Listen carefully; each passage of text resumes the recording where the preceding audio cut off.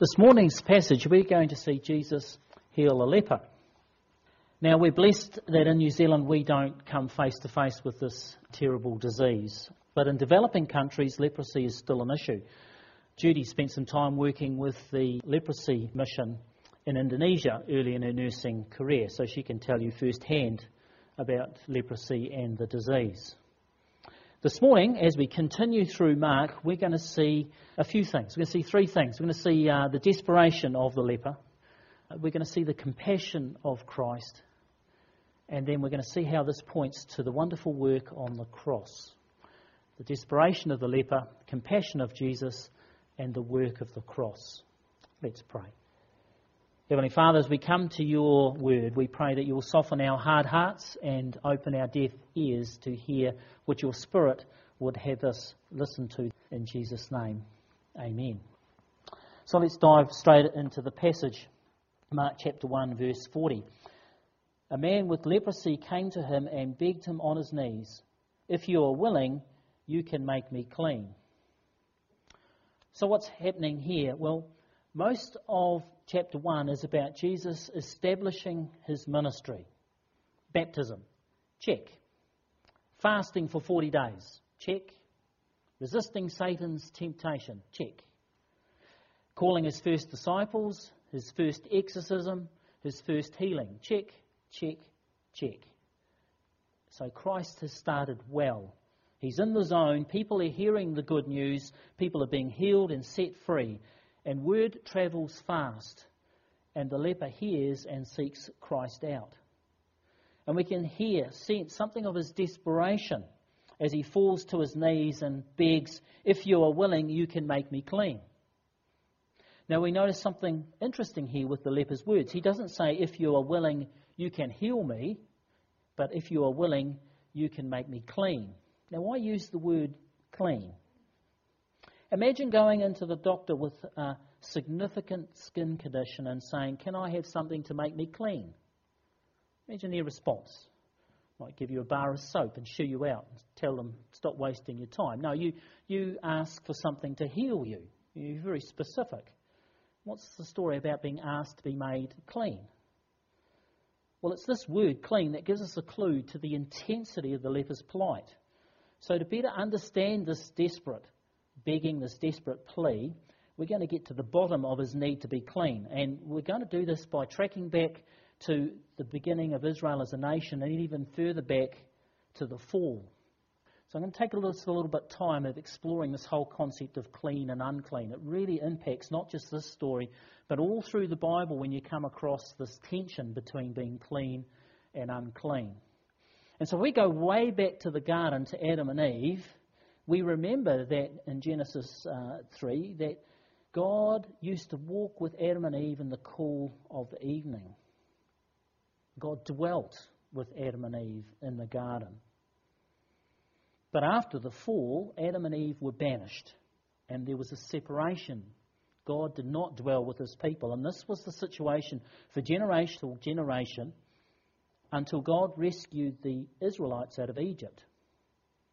And as they made their way through the Red Sea and then to Mount Sinai, the people gathered at the foot of the mountain and Moses climbed to the top. Now, what was God doing in all this? Well, God had promised Abraham many years earlier that he would make his descendants, Abraham's descendants, into a nation and that God would dwell in this nation.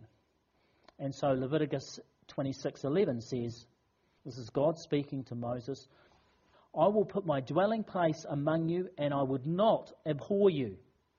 I will walk among you and be your God, and you will be my people. I am the Lord your God who brought you out of Egypt, so that you would no longer be slaves." So notice what God's promising here. He said, "I will walk among you." And we think about Adam and Eve walking in the cool of the evening. "I will walk among you," says God, "and you will be my people." But there's a problem. Now, what's changed since Adam and Eve were banished from God's presence? Well, nothing's changed. So how can a holy God live with an unholy people? Now, we tend to underestimate this problem. We tend to minimize our unholiness and God's holiness. So we tend to put our holiness up here and God's holiness here, and the gap's not that big. I mean, we just don't have the imagination to understand how holy God is. And we don't really understand the depth of our unholiness. In fact, now a lot of the Bible actually addresses this, tries to remind us that God is way holy and that we are way unholy, and the gap is huge. I mean, that's why Adam and Eve were banished. It's a problem. How can a holy God dwell with an unholy people? And there's an illustration, a lovely story which helps explain this gap. You may remember what happened when Moses asked to see God face to face. You remember what happened? Exodus 33 verse 18. We'll pick that up there. So Moses is on the mountain. He's receiving the laws. They're having a conversation. And it goes something like this, verse 18 of Exodus 33. Then Moses said, "Now show me your glory." And the Lord said, "I will cause all my goodness to pass in front of you, and I will proclaim my name, the Lord, in your presence. But," he said, "you cannot see my face, for no one may see me and live." And that's because God is holy and Moses is unholy. And so in verse 21, then Moses said, "There is a place near me where you may stand on a rock. When my glory passes by, I will put you in a cleft in the rock and cover you with my hand until I have passed by. And then I will remove my hand and you will see my back, but my face must not be seen." You know, if any of us saw the full, unfiltered presence of God, we would die. Moses was hidden in the cleft of a rock and only saw a glimpse of the back of God's glory and only just survived. So let's go back to the question, how is a holy God going to dwell with an unholy people? They'd all die. They'd all be burnt up to a crisp as the glory of God moved among them in the camp. But God has a plan. On the mountain, God gives Moses the tools needed to stop them from being annihilated. There are three things that Moses is given by God. First of all, God gives Moses a system of animal sacrifice to deal with the Israelites' rebellion, with their sin. So that's the first thing God gives them so they won't be annihilated. The second thing, God gives them a whole bunch of instructions to show them how to live rightly, how to live right with God, to be clean. And thirdly, God gives Moses the plans for a tabernacle, the temple made out of a tent. And inside that, in the Holy of Holies, Moses is given instructions to build an ark, a box covered in gold, the Ark of the Covenant. And that's overlaid in gold, and the Ten Commandments are placed inside that box. And either end of the box are two cherubim, two angels that are facing inward over the box with outstretched wings. And just above the box, within the outstretched wing, the Shekinah, the glory of God, will dwell. And so Moses is given the instructions for the tabernacle, and that's where God will dwell. So this is how God resolves that tension between a holy God living among an unholy people. Animal sacrifice to deal with their rebellion and sin, instructions to do with their cleanliness and being right, and then a tabernacle that is partitioned off where the glory of God resides. So what's this got to do with the leper? Well, some of those regulations that Moses received, all of which are designed to keep them clean, directly relate to leprosy. And we see that in the reading that Ross read before in Numbers 5, verses 1. There we go. Numbers 5, verses 1 to 3. God speaking, "Command the Israelites to send away from the camp anyone who has an infectious skin disease," and traditionally that's interpreted as leprosy. "So they will not defile their camp while I dwell among them." So the plight of the leper in ancient Israel was tied up with the holiness of God and Him dwelling in their presence. So in practice, what happened? Well, Leviticus has 3 whole chapters dedicated to the process of dealing with lepers. Okay, so if someone has a skin rash or a boil, they are to go to the priest. And the priest, with the instructions that you can read in Leviticus, will go through a series of steps to identify whether it's leprosy or not. It's not done on the first consultation. The person is sent away and then comes back to check to see whether the condition is worse. Anyway, after a thorough process, if the priest diagnoses leprosy, that person is banished from the community, as we see here in Numbers chapter 5, verses 1 to 3. Now, when they are healed, when they get better, they then come back to the priest who re-examines them, and if he can confirm that they are healed, they are then welcomed back into the nation of Israel. And we are appalled.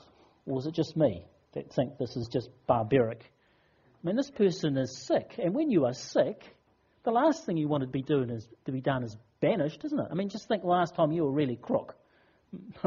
It's great to have some loved ones or caring doctors and nurses to help you. And here we think this is awful.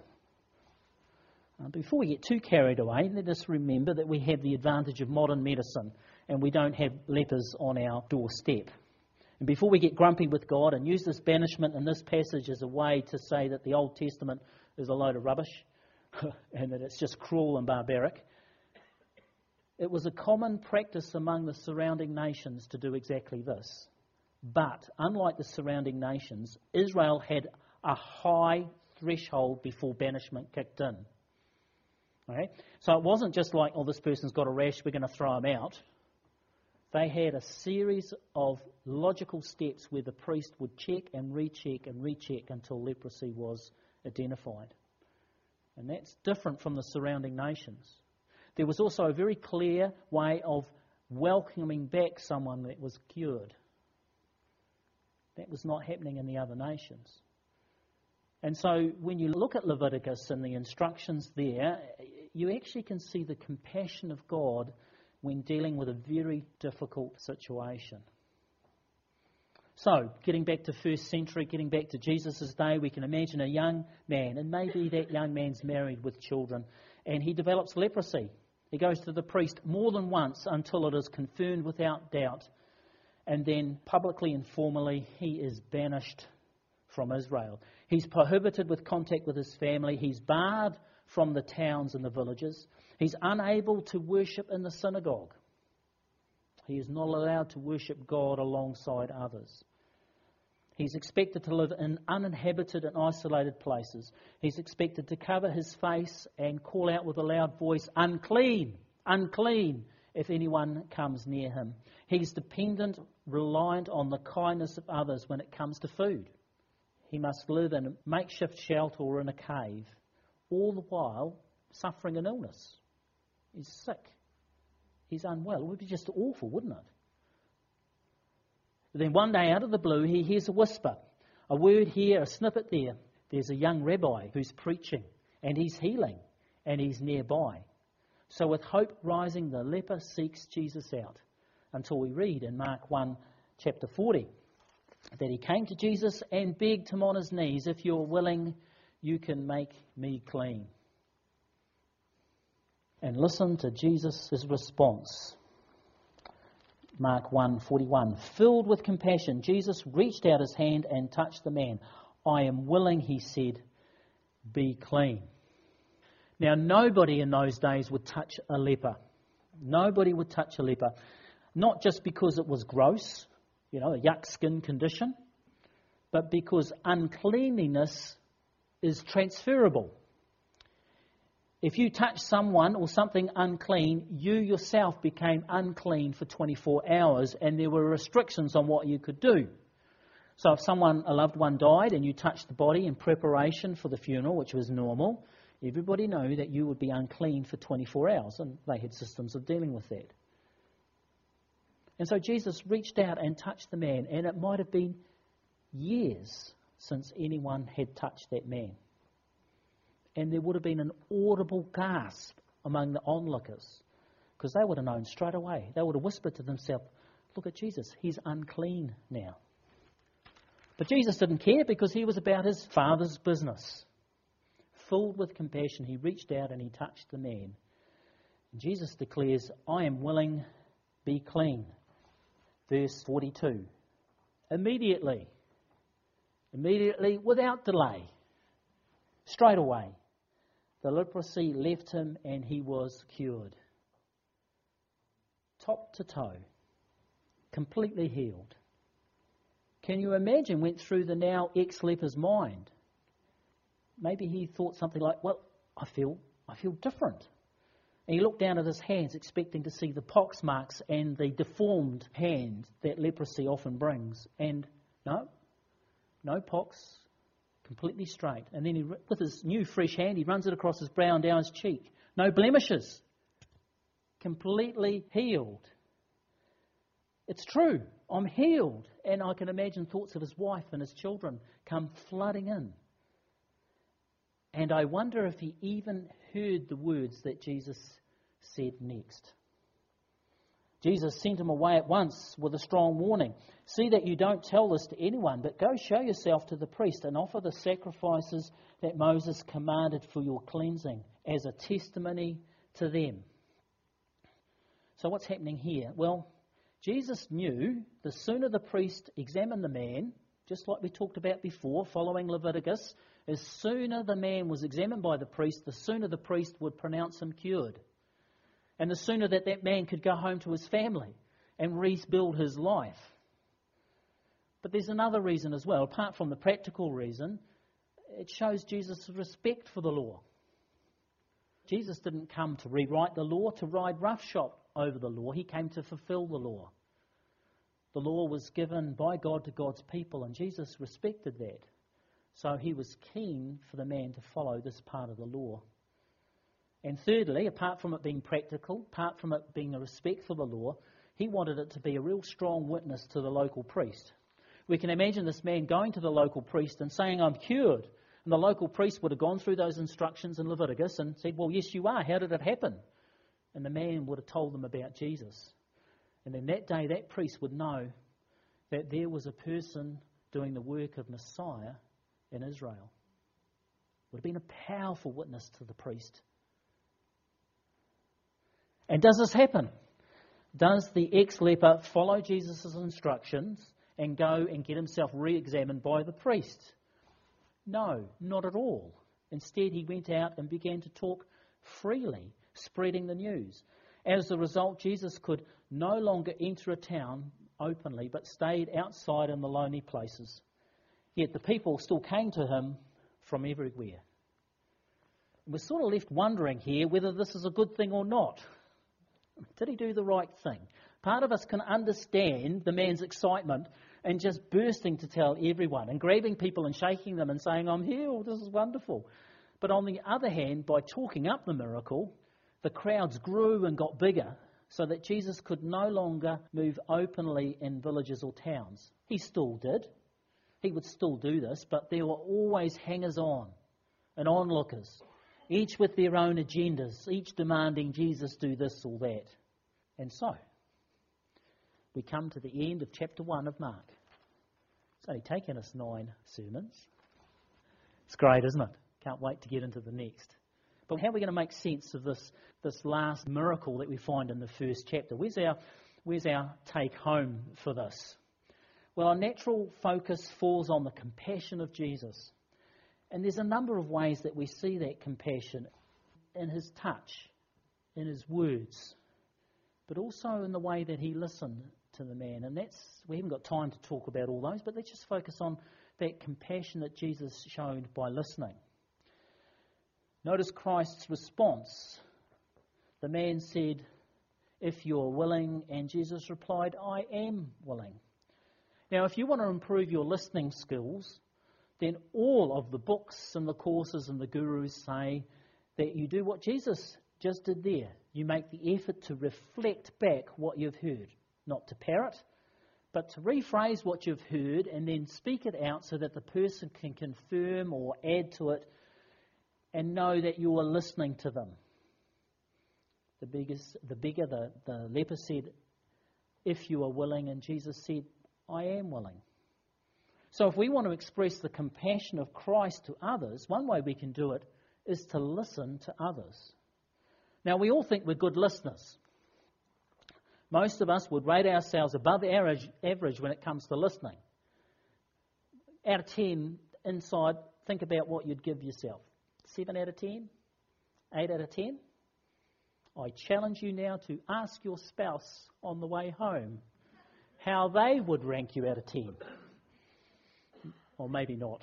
But we all think we're good listeners, don't we? Now, some of the reasons why we aren't good listeners is, well, two things at least. One thing is we're often not engaged in the conversation with the person, and often we might be engaged with a screen. So it used to be the TV screen that if someone in the household was watching the rugby, you'd not get a decent word out of them, even in half time. But nowadays the screen's a lot smaller.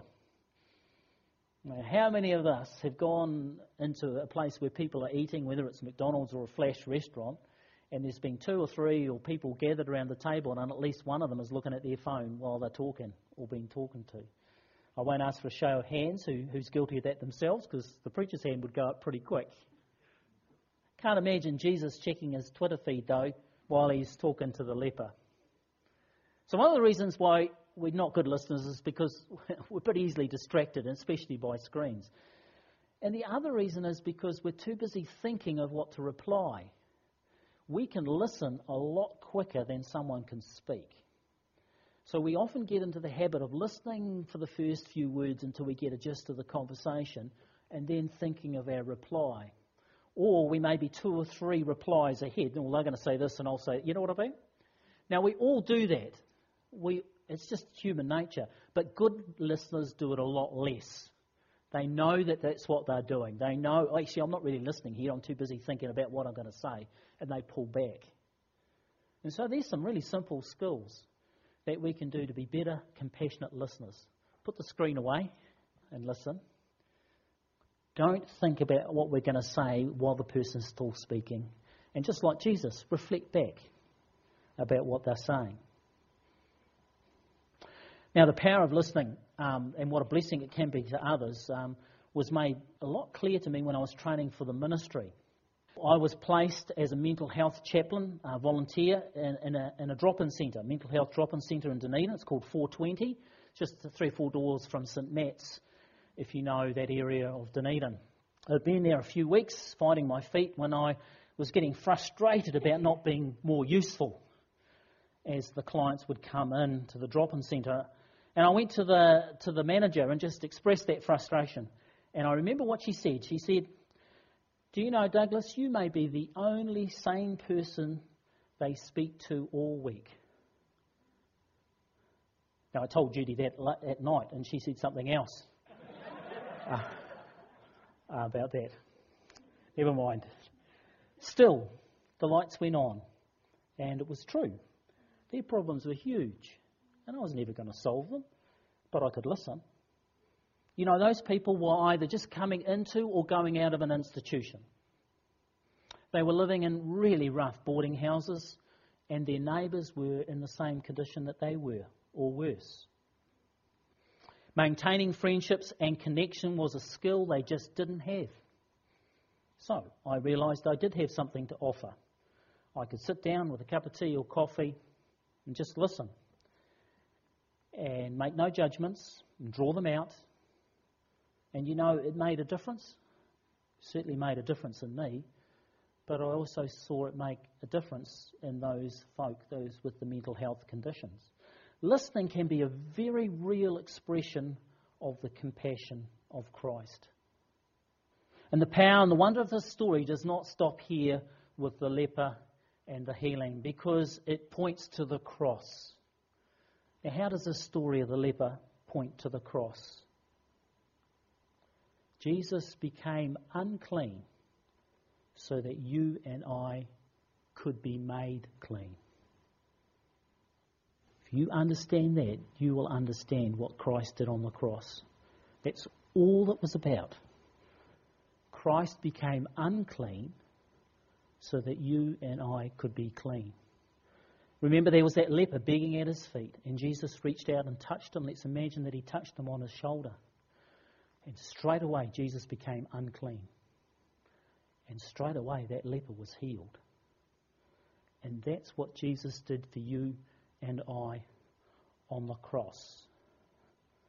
Before we met Jesus, we were unclean. We were excluded from the kingdom, and we were banished from God's presence.